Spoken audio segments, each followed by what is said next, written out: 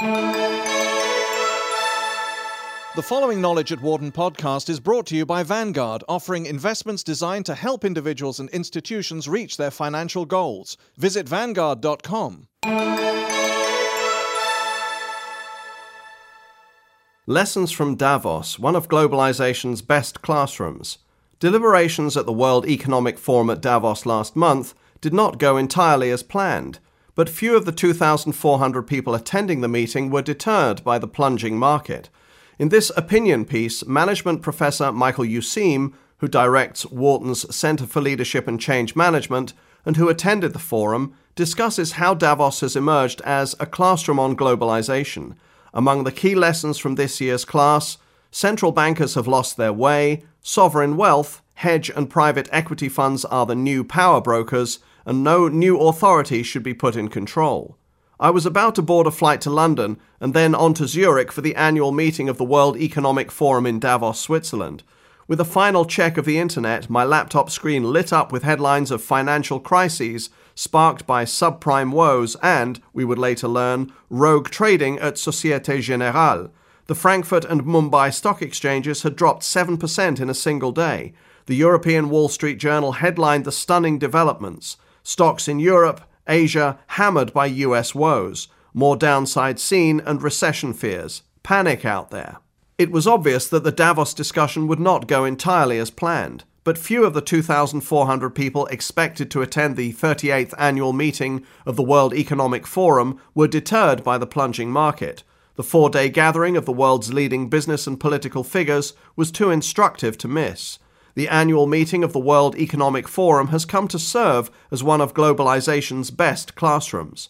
My formal assignments at the meeting included moderation of a session on the rising influence of minority shareholders and a panel on the DNA of effective boards. In anticipating my informal experience during the flights to London and then Zurich, however, I was reminded of a response that I often received when I asked American and British CEOs in a research study why they served on the boards of other companies. Yes, they were extremely busy running their own firms, but their outside board service provided an unrivaled personal education in the corporate issues of the moment. For me and many others, Davos constituted an unrivaled personal window into the global issues of the moment. Lands of opportunity. My experiential learning began as I left customs at the Zurich airport.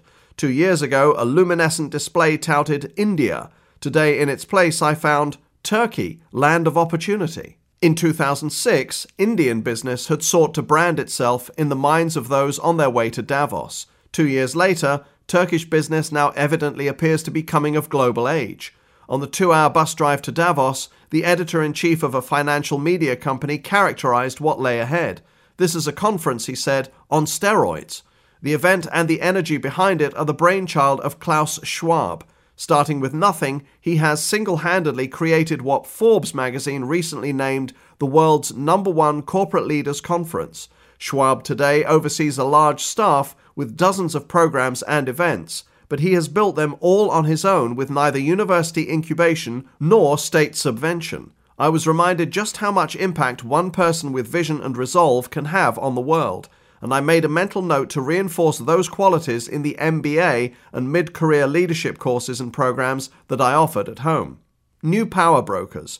The first morning of the conference, I wedged into a jam-packed session hosted by CNBC's Maria Bartiromo under the intriguing banner, Who's in Charge? On stage was a luminary cast including former U.S. Treasury Secretary John Snow, Nobel Prize-winning economist Joseph Stiglitz, financier philanthropist George Soros, and Infosys CEO Nandan Nilekani.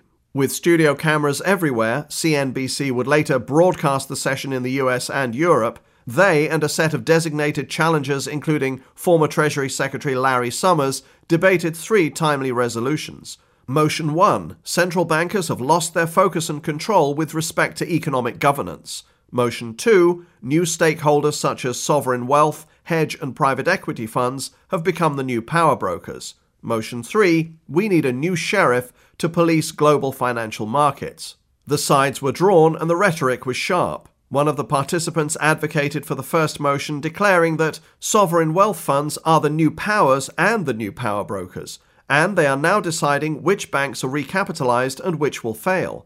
Another advocated against the third motion, asserting that a global sheriff is completely impractical. Can you imagine, he warned, the president or the Fed calling up a sheriff to ask for permission to stimulate the economy or cut interest rates? With handheld voting devices, the large audience then cast its ballots. Against the central bankers, 59% said they have indeed lost their way. For the new stakeholders, 81% said they are the new power brokers, and against a global sheriff, 75% said we need no such policing. It proved one of the most riveting sessions of my 6 years at the forum, in part because the audience's votes confirmed a new global reality.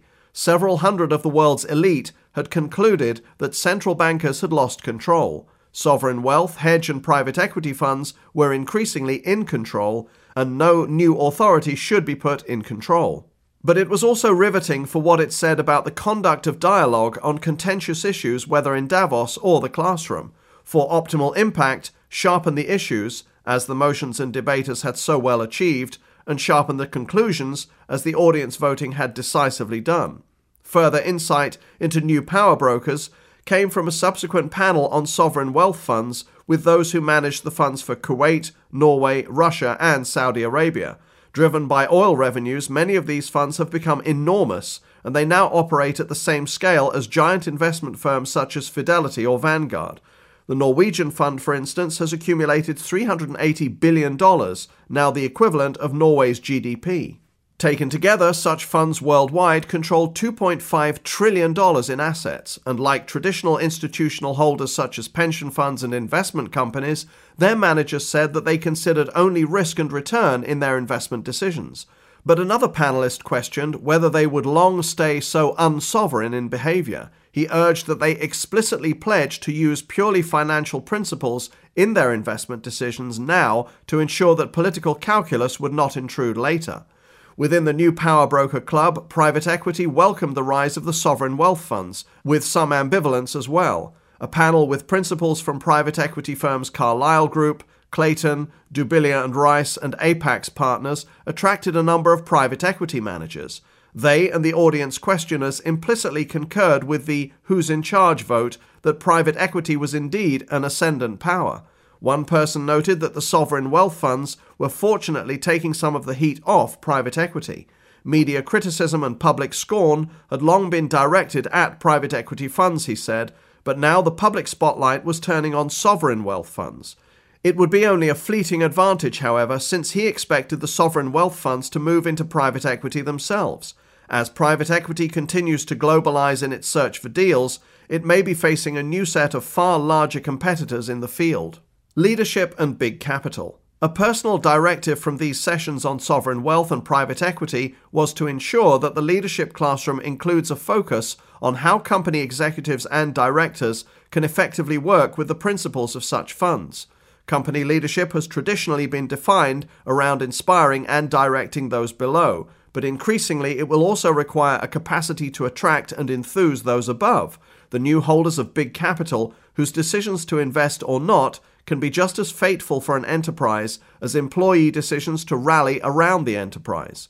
Finally, this year's Davos Forum provided insights into an array of global trends with implications for both teaching and research. India's aviation minister, for instance, reported that more people travel on Indian trains in a day than by air in a whole year, almost the reverse of the US. But his country's 9% annual growth rate is transforming traditional habits in everything from aviation to consumerism. See the interview with ICICI Bank CFO Chanda Kochar in India Knowledge at Wharton. India boasts 450 commercial aircraft now, up from 125 4 years ago. Daily flights between New Delhi and Bombay total 57 now, up from 4. India operates 50 commercial airports now, but 400 are planned. Other Indian political and business leaders in Davos recited a host of similar growth statistics over the 4 days, and any way you looked at it, India was booming. I am working with several colleagues on a study of Indian business leadership, and I was reaffirmed in my belief that the story of Indian business leadership success is one that business leaders everywhere will need to know more about. New worries over subprime loans and rogue traders altered the tenor of the annual gathering of the World Economic Forum, but the rising economies of India, Turkey and elsewhere, and the rising assets of sovereign wealth, hedge and private equity funds all suggested that whatever has been transpiring in mortgage markets or French banks, global business will remain vibrant and, hopefully, resilient. For more information, please visit our website at knowledge.wharton.upenn.edu.